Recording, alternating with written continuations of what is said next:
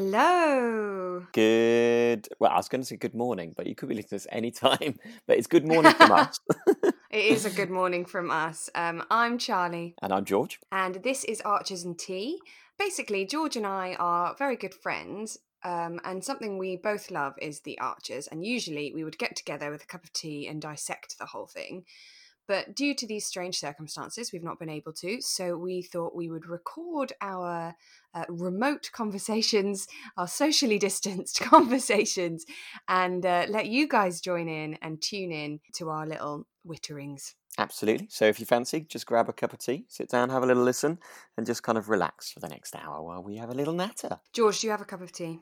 I've got my cup of tea. I've got my cup of tea. Have you got your cup of tea? I do. I've got a biscuit this week. You've got biscuits this week. I have no biscuits. Oh, I'm so sorry. What biscuits have you got? So last week I didn't have any biscuits, and I tweeted that I didn't have any biscuits, and our silent friend, who's very lovely, sent me some in the post. Wow.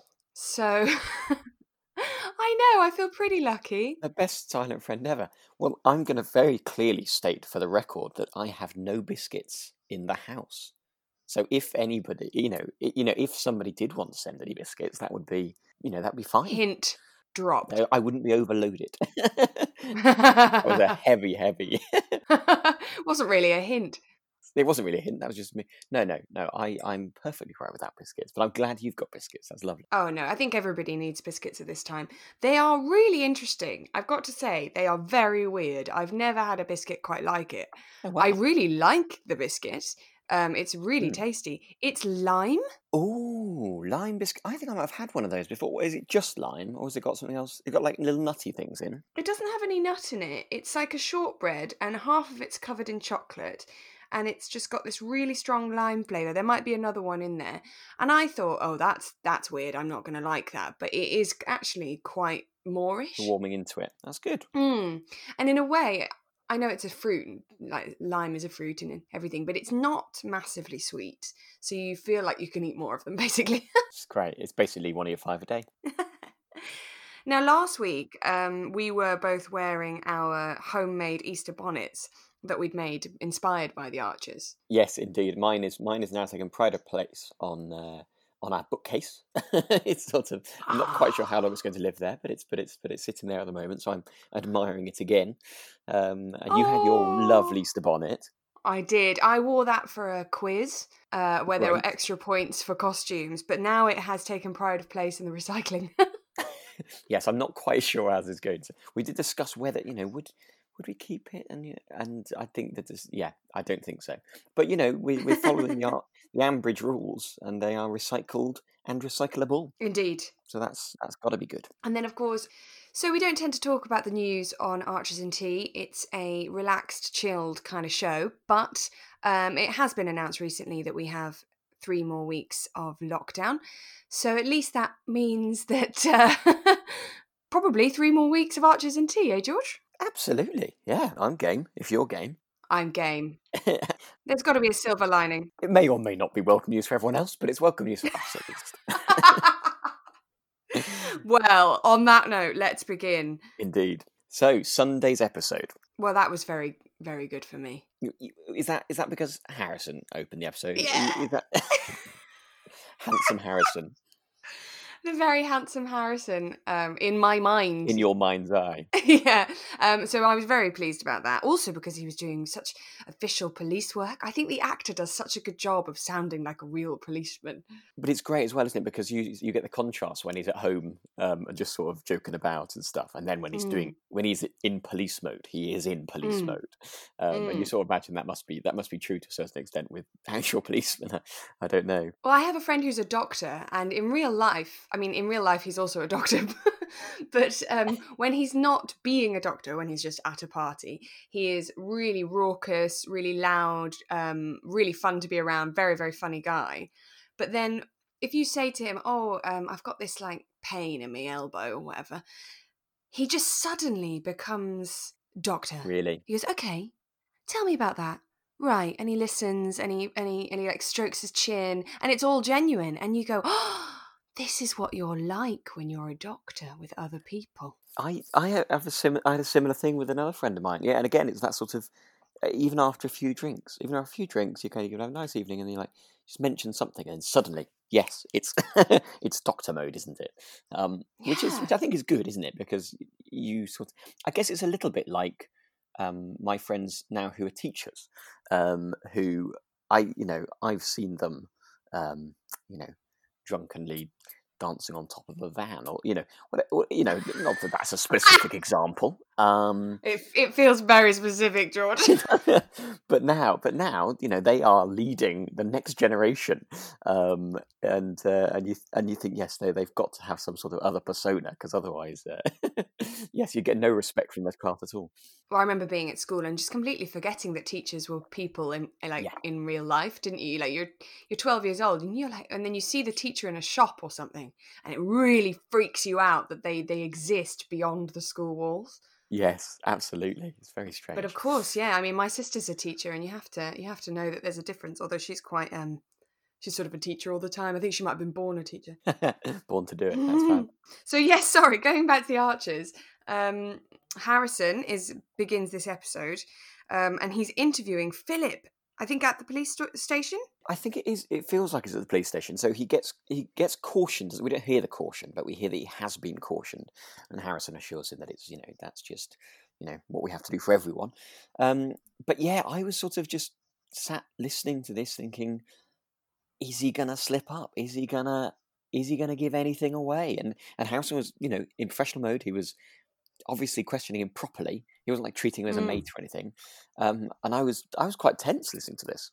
Yeah, me too. I was really waiting for that moment where Philip might slip up.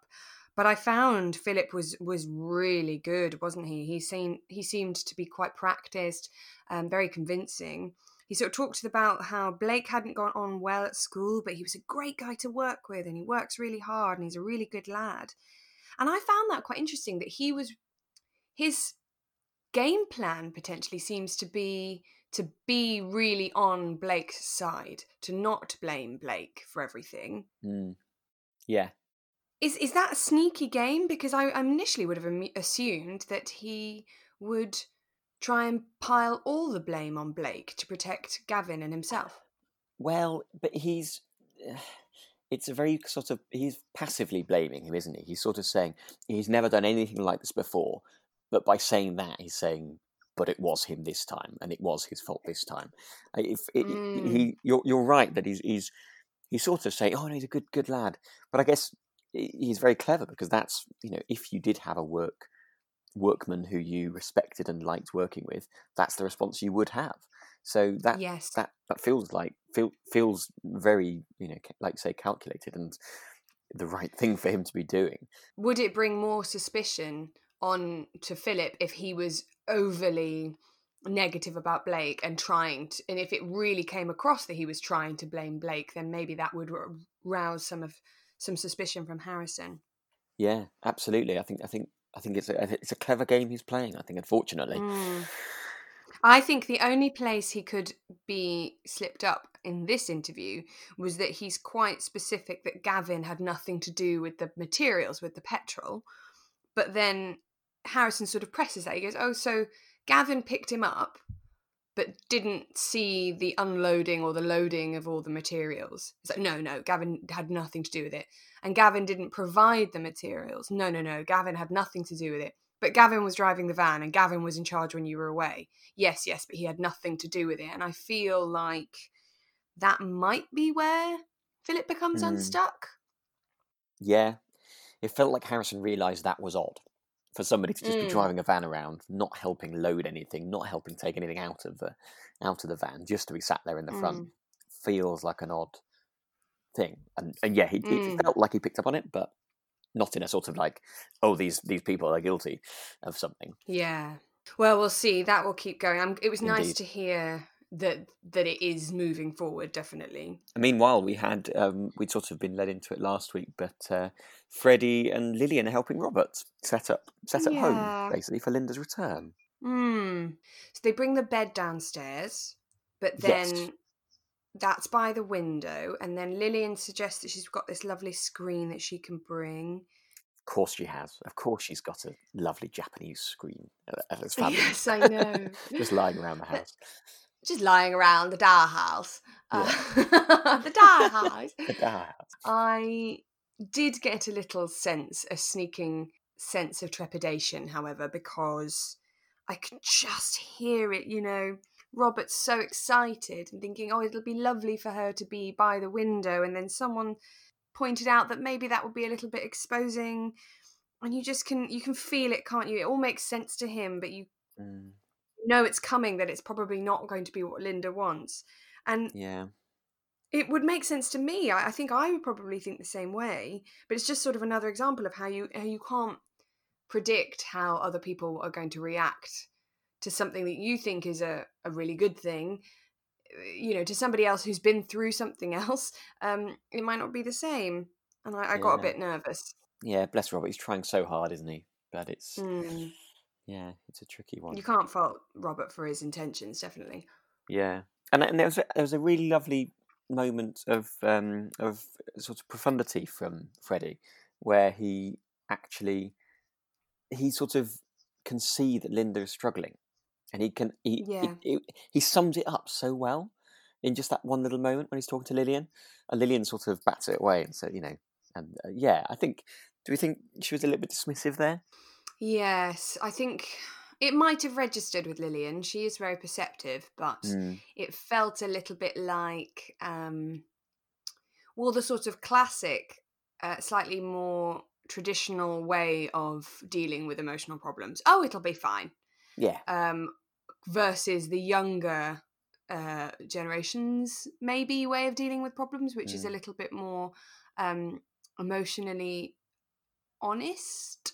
I don't want to cast aspersions upon any generation of people, but it just felt that you felt that difference in traditional ways of dealing with emotions in Britain and someone trying to talk about it. I think, Freddie's, I was going to say he's had that experience with his mum, but actually I guess he wasn't really around for the bulk of that, was he? Where she was really struggling, because he was elsewhere, let's say.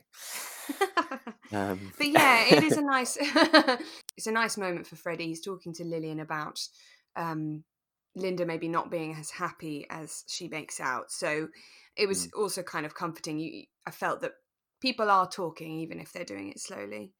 Indeed, but I did feel a little uneasy. Yes, I know what you mean. There was an awareness that Linda's possibly not going to welcome this change with open arms. But we shall find out in a later episode this week. So we move on to Monday, and another brilliant bit of Tracy in there.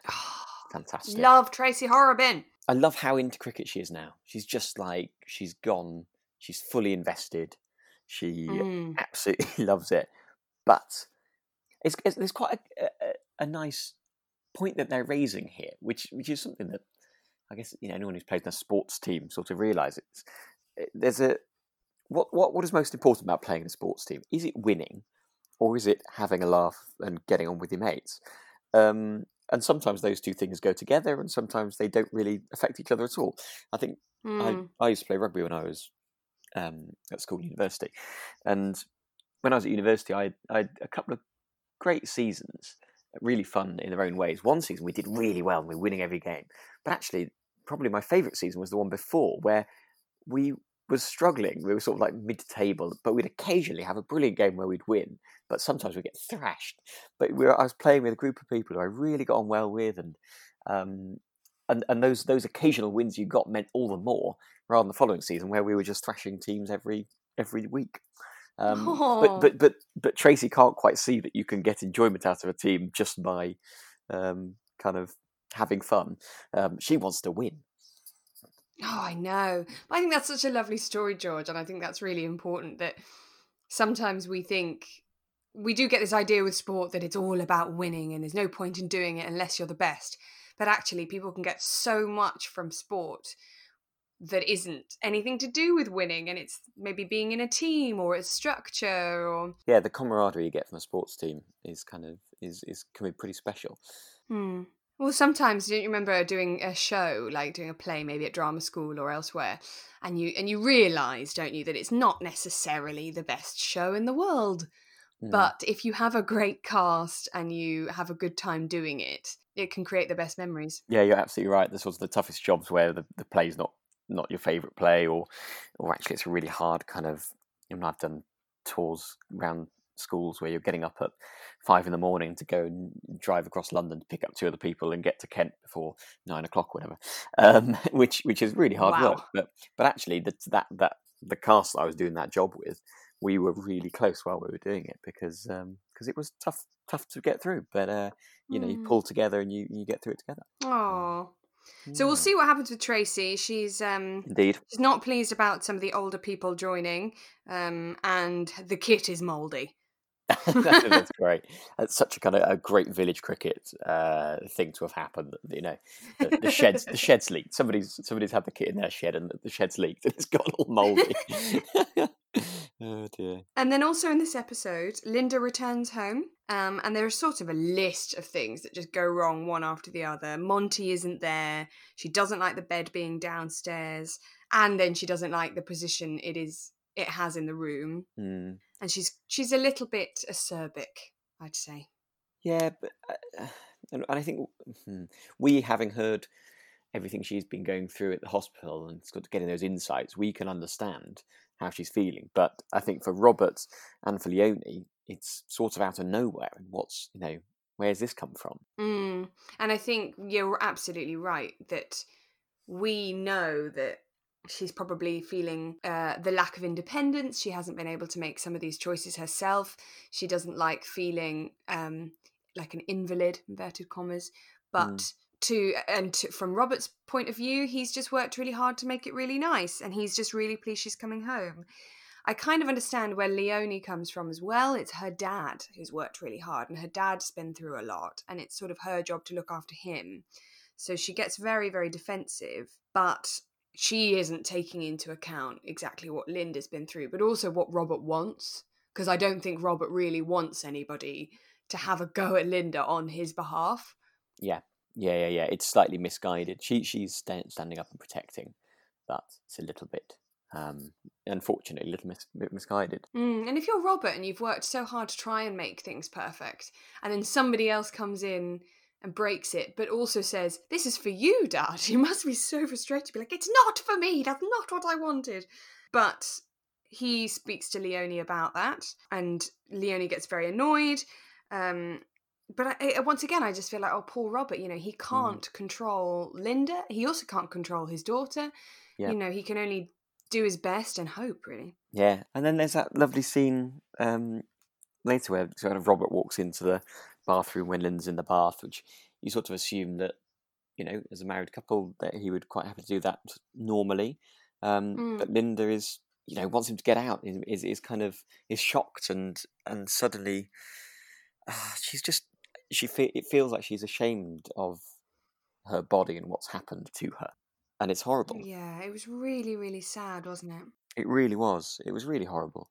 Yeah, it was really sad. It was a really difficult scene to listen to. She's self-conscious in front of her own husband Yeah. because obviously it's the person she loves the most in the world. Actually, that's the person whose opinion matters to her most. And I found it quite heartbreaking. Of course, Robert actually reminds her, "I've already bathed you in the hospital." And then her reaction, her realization, oh, you've already seen it. Yeah. Oh, I found it really, really, really sad. Yeah. I thought Robert's response was absolutely what he needed to say to Linda, really, which is, "I love you now as much as I ever did." He makes it clear that nothing has changed, and I think that's really nice. Yeah, that's just what she needs to hear, I think, at the moment. And then Linda does apologise to Robert for her behaviour. So you know that Linda is aware, but you just hear how difficult it is for her, and he's very sympathetic about it. Totally. And then she's reunited with Monty. Yeah, right at the end of the episode, wasn't it? It was really lovely. I just had a big old smile on my face. You could just hear him. I love you could just hear him running into the room, and I just think that must be fantastic. Yeah, I thought that was absolutely wonderful, and it was so it felt so recognisable. I know that sort of reaction when you see your pet again, and they're so excited to see you. I mean, dogs are pretty good for that, aren't they? But it nearly had me in tears. I think pets are so important to us. I think for lots of people, they're members of the family, and they really love us no matter what. Generally, they don't care what you look like. They don't care what you're wearing or whether you've washed your hair that day. Yeah, absolutely. I've never had a pet. Really? Yeah, no, never had a pet. You've never had a pet? No, we didn't have one growing up. We were sort of I've got two younger brothers, so it was always quite full on in my household, just in terms of us. Weekends we'd all be all over the place playing different rugby matches or football matches and everything. And I think I just think we couldn't have done justice to looking after a pet, really, especially a dog, but probably not even a cat, really. And now I think we'd love to get a dog at some point in the future, but again, we're just not quite in the situation to be able to look after one properly.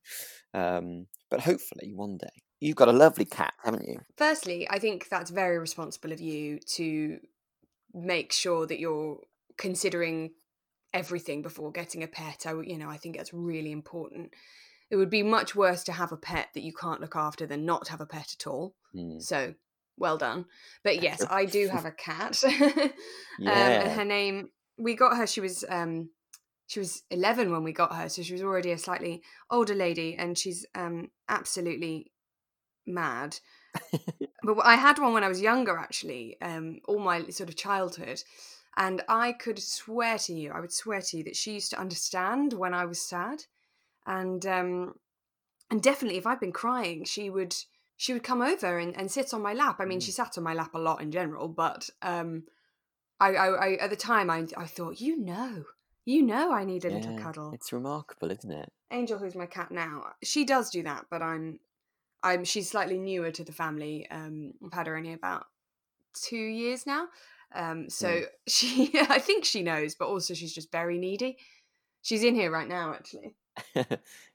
Not to be shooed out. She knows where I am. She just had a bit of a needy morning, so even though the door's closed, she would rather be in here with me. I mean, I might have to go up later and let her out, but yeah, she's just face down in the covers at the moment, having a sleep. I can imagine for both Linda and for Monty himself, it must be just such a sweet reunion.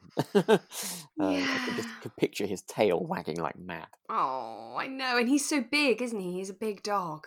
Yes, I don't know what sort of dog is. Do we know what dog? Is he something like a Great Dane? Is he? Oh, wow. That's fantastic. I'd never quite pictured him like that in my mind. Yes, that's right, because whenever Monty and Ruby meet up on a walk, it's always a little bit sort of a description of it, of them being slightly mismatched. I know, I love that. But I remember the episodes a couple of months ago when, or maybe it was even a year ago, when Linda was searching for a new dog, and she would take a dog for a couple of days. And there was that Bichon Frise that ate her special book or something. No, I do remember that. Yeah, and then she ended up with this giant dog. It was brilliant. So, and I think this episode ends in the best way. So, Kirsty joins Shula for this egg painting that she'd previously reneged on. And I thought Shula was very generous letting Kirsty in. Yeah, well, I thought, Kirsty might be ruining Shula's perfect Charlie evening in. Well, yeah, it was so good, movie on the telly, bottle of wine, painting some eggs.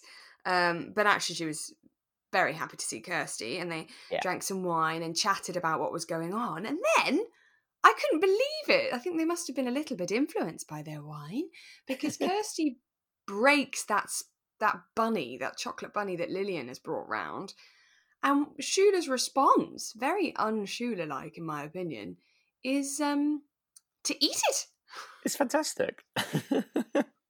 It's brilliant. She's so naughty. I couldn't quite work out we'll get to it later in the week, but did they eat all of it, or did they just eat the ears? I couldn't work out from the later episode whether... Well, we'll come on to that later. I think they ate the whole thing. Ate the whole thing. Whole thing's gone. They've got to buy a replacement. I'd like to hear what people think. Did they eat the whole thing and replace it with what we now know they replaced it with? Or have they tried to cover up the amount that they ate? I didn't quite work it out. That's great. But I just loved hearing sort of Shula's edge, because she's a very good person, isn't she? which is lovely. Oh, absolutely, yeah. But it's nice to hear, you know, she's a bit naughty sometimes as well. I always think it's quite sweet to hear how much she's missing Freddie as well. I think, you know, I think she really misses him living with her. You know, he brought a bit of life, and you know, occasionally was a bit much, like when he was reading her diary. But I think it's, you know, she clearly misses having him around, which is quite sweet. Yeah, they are a great pair. Actually, you'd think that Freddie would never have gotten on with Auntie Shula, but actually, he can be quite relaxed around Shula, can't he? It's lovely, a lovely combo. Indeed. So we'll move on to Tuesday's episode. We start with some cricket, I believe, and Tracy is being Tracy. Yes, of course. And then she's being so Tracy that Harrison gets a bit fed up and tells her she can run the next net session. But Tracy's fine with that. Yeah, I can't wait to see what's going to happen, because Yeah. I think there's a chance she's going to have some sort of mutiny on her hands if she starts running them the way that she wants to run them. But we'll have to see what happens there. But yeah, she's not unhappy. No, I'm looking forward to that, definitely. Yeah. And then Lillian and Linda meet up. You hear a bit of the old Linda coming out, which is nice. Yeah, You know. totally. It was suddenly like, oh wow, Linda's back. It just sounded really nice, and she sort of sounded a little bit back to her old self. Yeah, I really liked that. And Lillian was insisting that Linda must attend the Easter festival, saying it's the most important thing. And Linda goes, apart from actual Easter. Yes. Yeah, absolutely. What I love about this bit is that Lillian goes on and on about her fancy chocolate bunny that she's bought as a prize. Which is fantastic. You know, it's such a brilliant bit of what is it? Dramatic irony, isn't it? Where we know what's happening. We know that it's gone. It's fantastic. Love it. Love it. And then we've got Grey Gables, because they've reopened now, haven't they, Grey Gables? But they're clearly struggling a little bit. And there's a bit of a conversation between Roy and Oliver about that they're having some complaints. Is this the episode where there's some guests staying in a room where they think they can smell smoke, and they're sort of complaining, and they give them an upgrade? It's all sounds a bit difficult, and that they're sort of struggling a little bit. I was left wondering, you know, with the announcement that coronavirus is coming to Ambridge at some point, I was left worrying, are Grey Gables going to be able to survive that when that comes along? Oh my goodness. That is a really good point. Yeah, I just because they're obviously going to have to close again at some point, presumably. So yeah, they're struggling at the moment. I know, and then there's going to be more struggles. We know that there's more struggles ahead.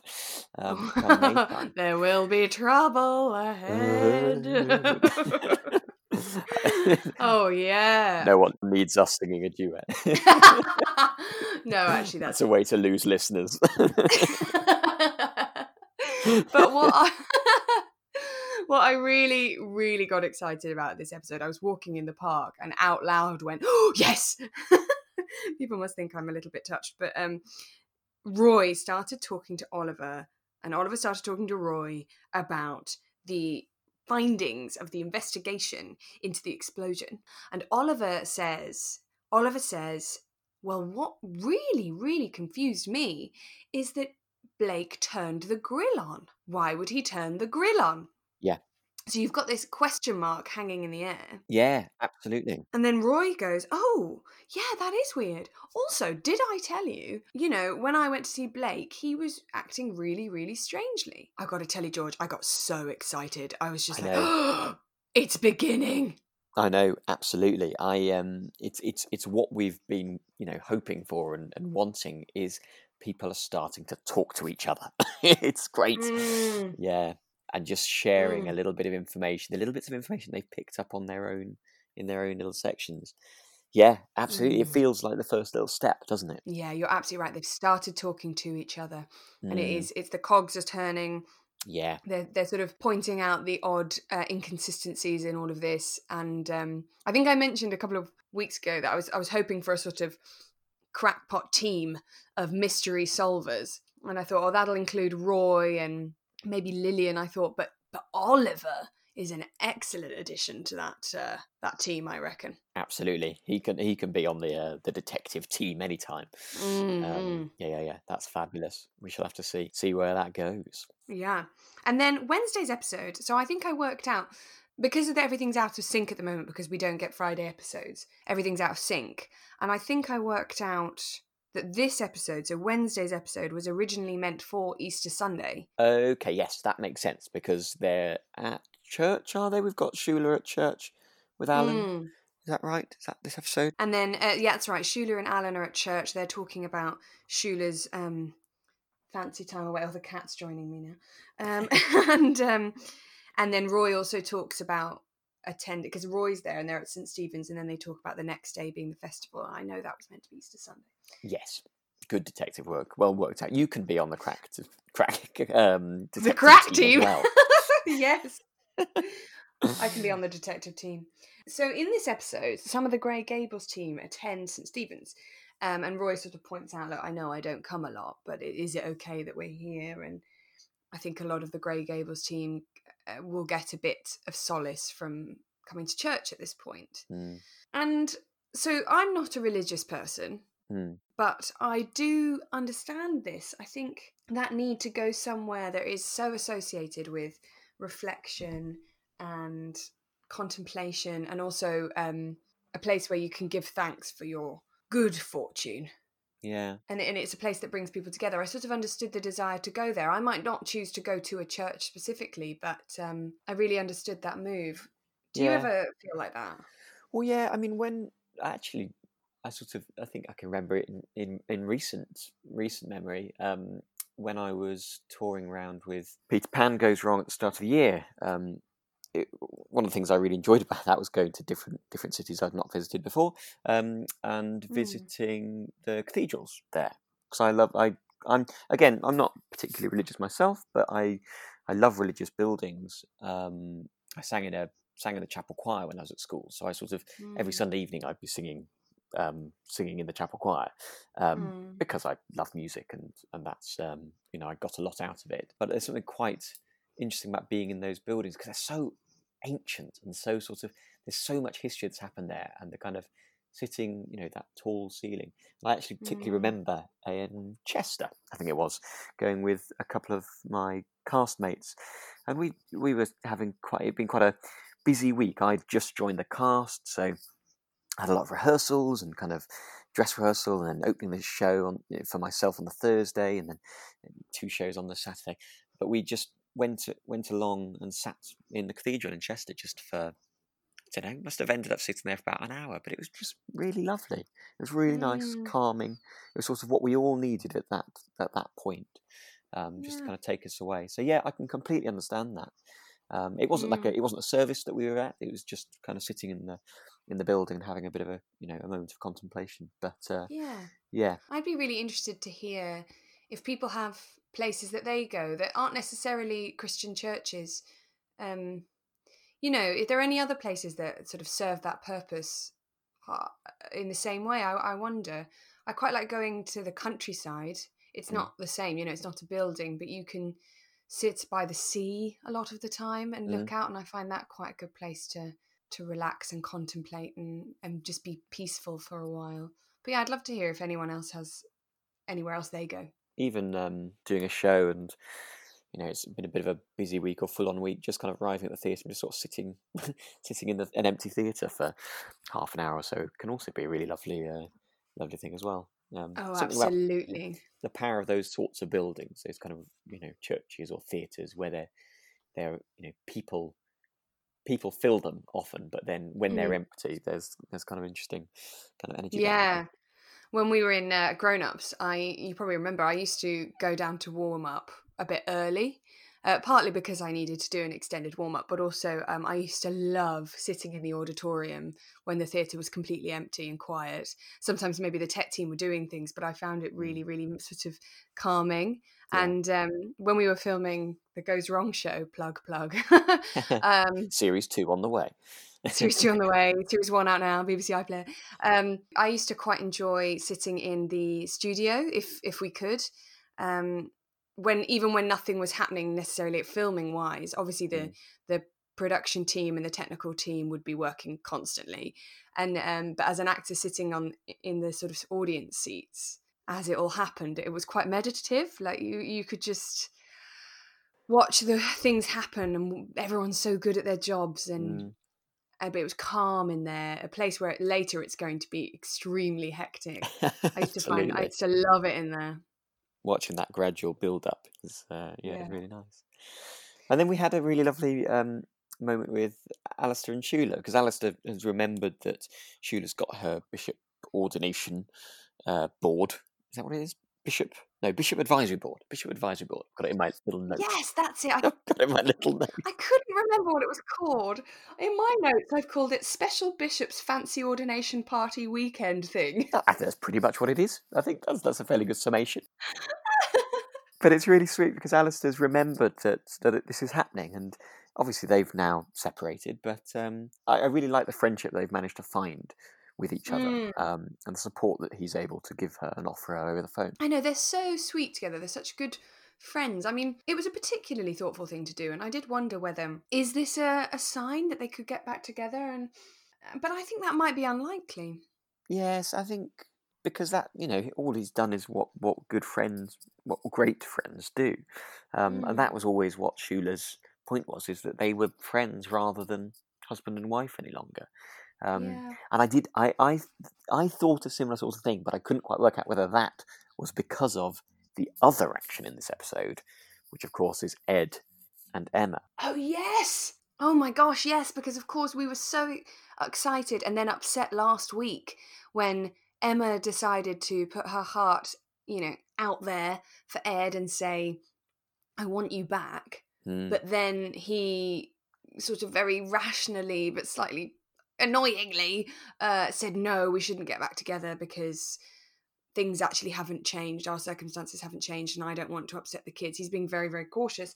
And then we hear that Tracy's complaining about cricket, classic.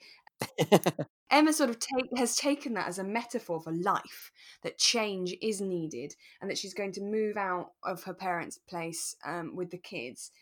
And of course, we hear this just as we also hear that Ed is talking to Jazza about wanting Emma back. I know.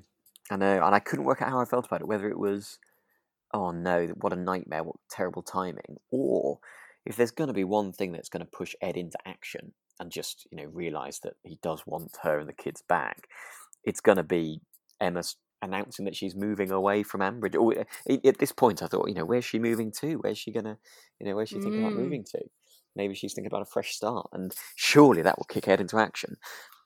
But That's maybe, a very good point, George. Well, I don't know. I didn't know whether it was a positive thing or a negative thing. I couldn't quite work it out. No, that's very good. That's very observant of you, because I just got frustrated. I felt a little bit like, is this the sort of Ambridge, Ross and Rachel situation? But, we're on a break.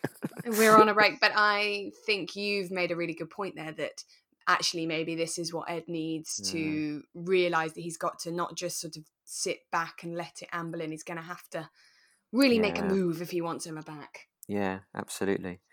Well, we'll have to see. We shall have to see. And we may see in Thursday's episode, because we're on to Thursday, and now at the Easter Festival, because this is now Easter Monday. This would technically have been Easter Monday. Finally, we've got to this Easter Festival, because, of course, the most important thing about the Archers in the last couple of weeks has been the Easter bonnet competition. Yes, absolutely.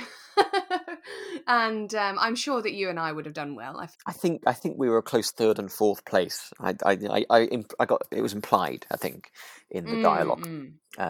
They've definitely taken. Do you know what? With all this coronavirus stuff, with all the things that are going on in the news, they did make a special effort to re-record a scene considering our bonnets. Our bonnet, which is fantastic, isn't it? Because what is it?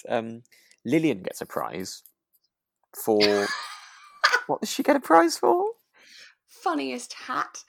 Despite the fact that she hadn't entered, yeah. Because Lillian was just wearing her normal hat that she wears to walk the dog, apparently, which is also a brilliant image. Apparently it's got feathers in it. Yes, the one with feathers in.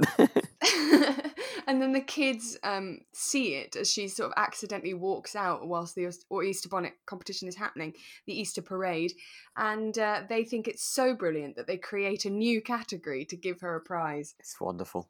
It's great. I love it. I don't quite know. We don't quite hear how Lillian reacts to that, but No. I'm not sure.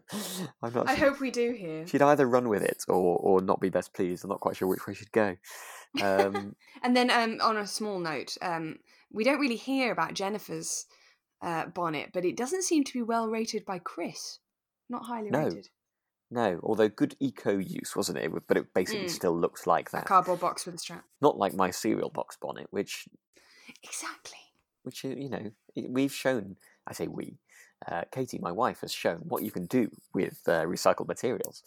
Did she do some weaving? Yeah, weaving. I thought so. With different colours of cereal boxes. I mean, all of our cereals are now sat in bags on the shelf because there's no cereal boxes left.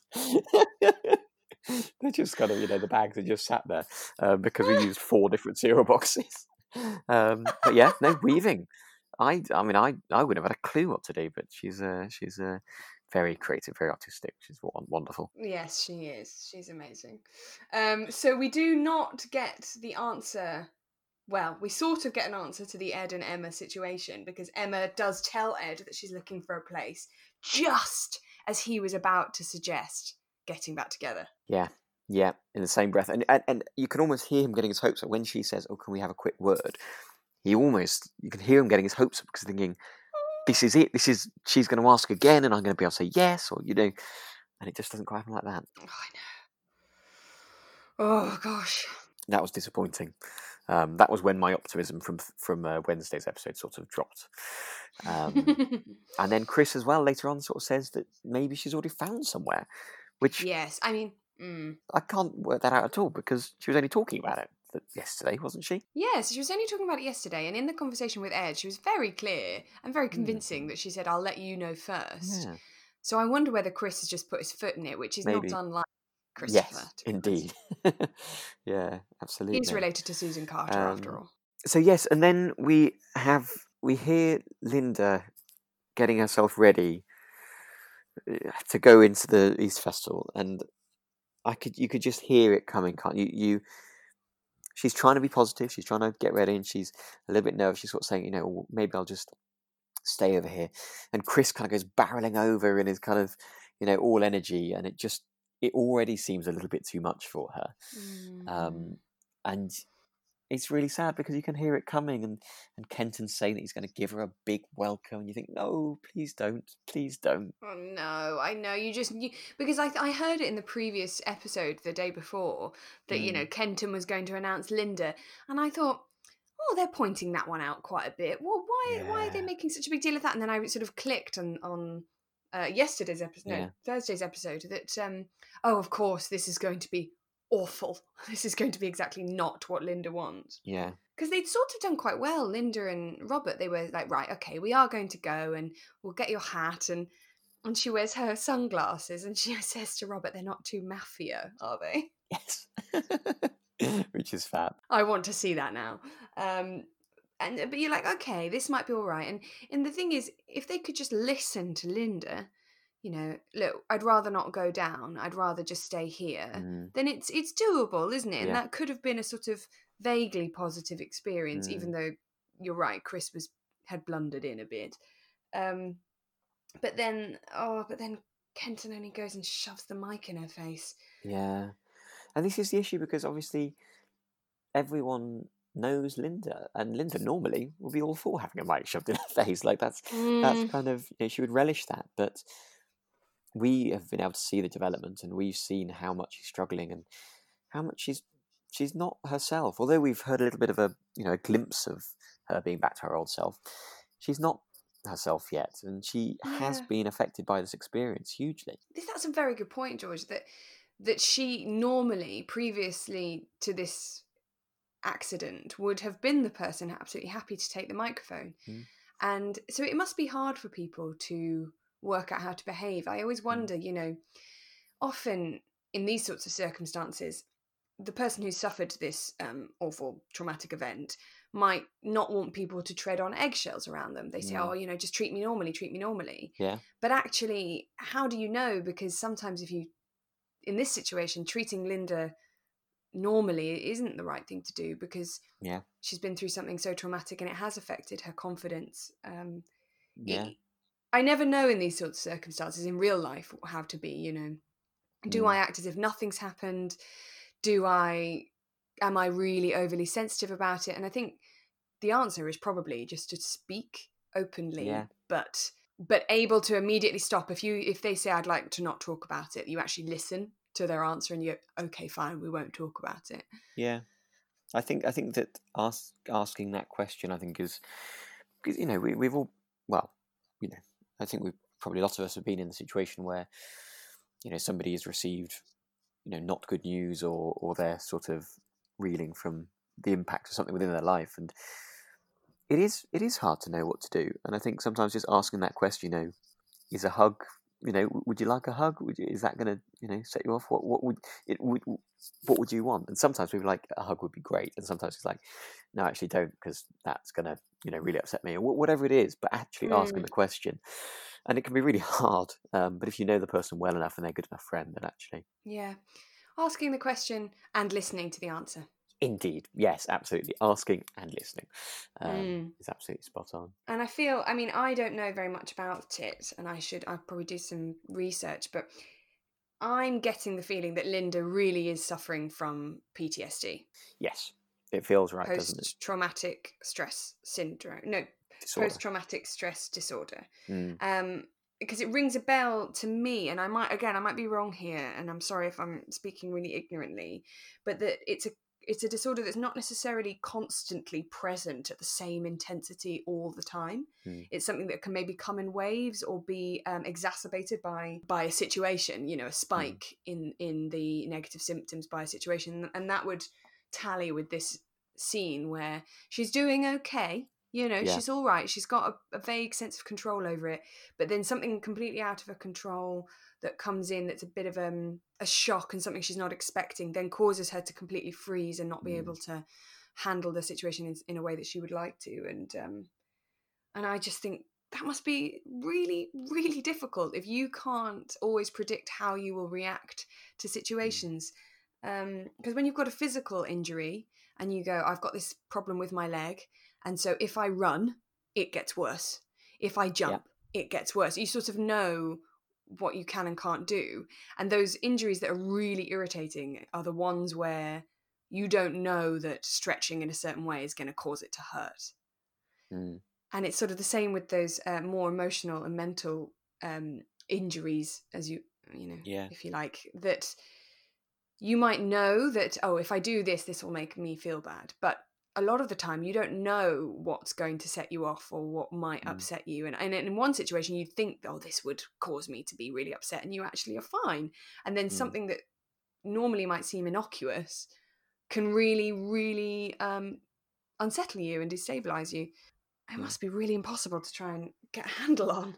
Absolutely. That's such a really lovely point, and really, really well put, Charlie. Yeah, absolutely. Oh, Joel, so difficult. Thank you. The only other little bit that in this episode that did make me laugh out loud, and Katie had to come to the kitchen to see what I was laughing at, was little Billy Button. Little Billy Button with his Easter eggs. Bless him, who's obviously gone to a lot of effort to find all these Easter eggs, and they've all got letters on, and they can spell out a word. And Kenton, bless him, I just thought it was brilliant delivery from Kenton, the actor playing Kenton, because he just he pokes at these letters. Oh, that's an A and an R and an S. Yes, let's move. I think it's fabulous. I had a brief chat to my dad. My dad was sort of one of my ways into the Archers. He's always listened to it, so I had a bit of a chat to him over the phone about it. But he said that's a kind of like a brilliant classic Archers moment of kind of a little bit of innuendo, but not really coming out with a rude word.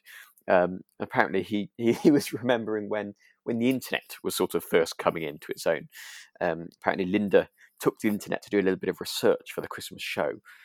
So she thought she'd look online for any information about Babes in the Wood. that she could find, which unfortunately, as you can imagine, with the internet, might have popped up a couple of unwanted results. Oh my goodness! To hear that would be excellent. Yeah. There was an article, I actually tweeted it to you, George.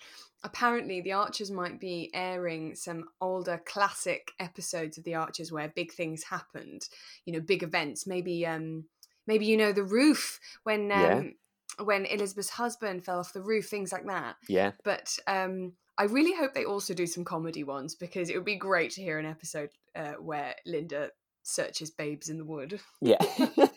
I think that'd be brilliant. If they do play some old ones, that'd be fantastic. I'd really love to be able to listen to those. Well, for people like us who've come into it a little bit later, it would be a great way for us to dip into the history of the Archers that we hear so much about, but we didn't hear at the time. Indeed. Well, and that's the end of the week. That was the end of the week. I've got to say to everyone listening, we loved seeing your bonnets that you'd all made. Oh yeah, thank you for sending those. Including the one we got from the entry we had from our silent friend, who had made a paper car and written Easter on the bonnet. Which was great. Which was great. I loved it. It was actually absolutely perfect as well. It's absolutely the Easter bonnet that person would have sent. Absolutely perfect, wasn't it? Yeah, very grateful for that. Very grateful for the biscuits as well. Yeah, were they tasty? Were they? Were you glad to receive those? Were you, John?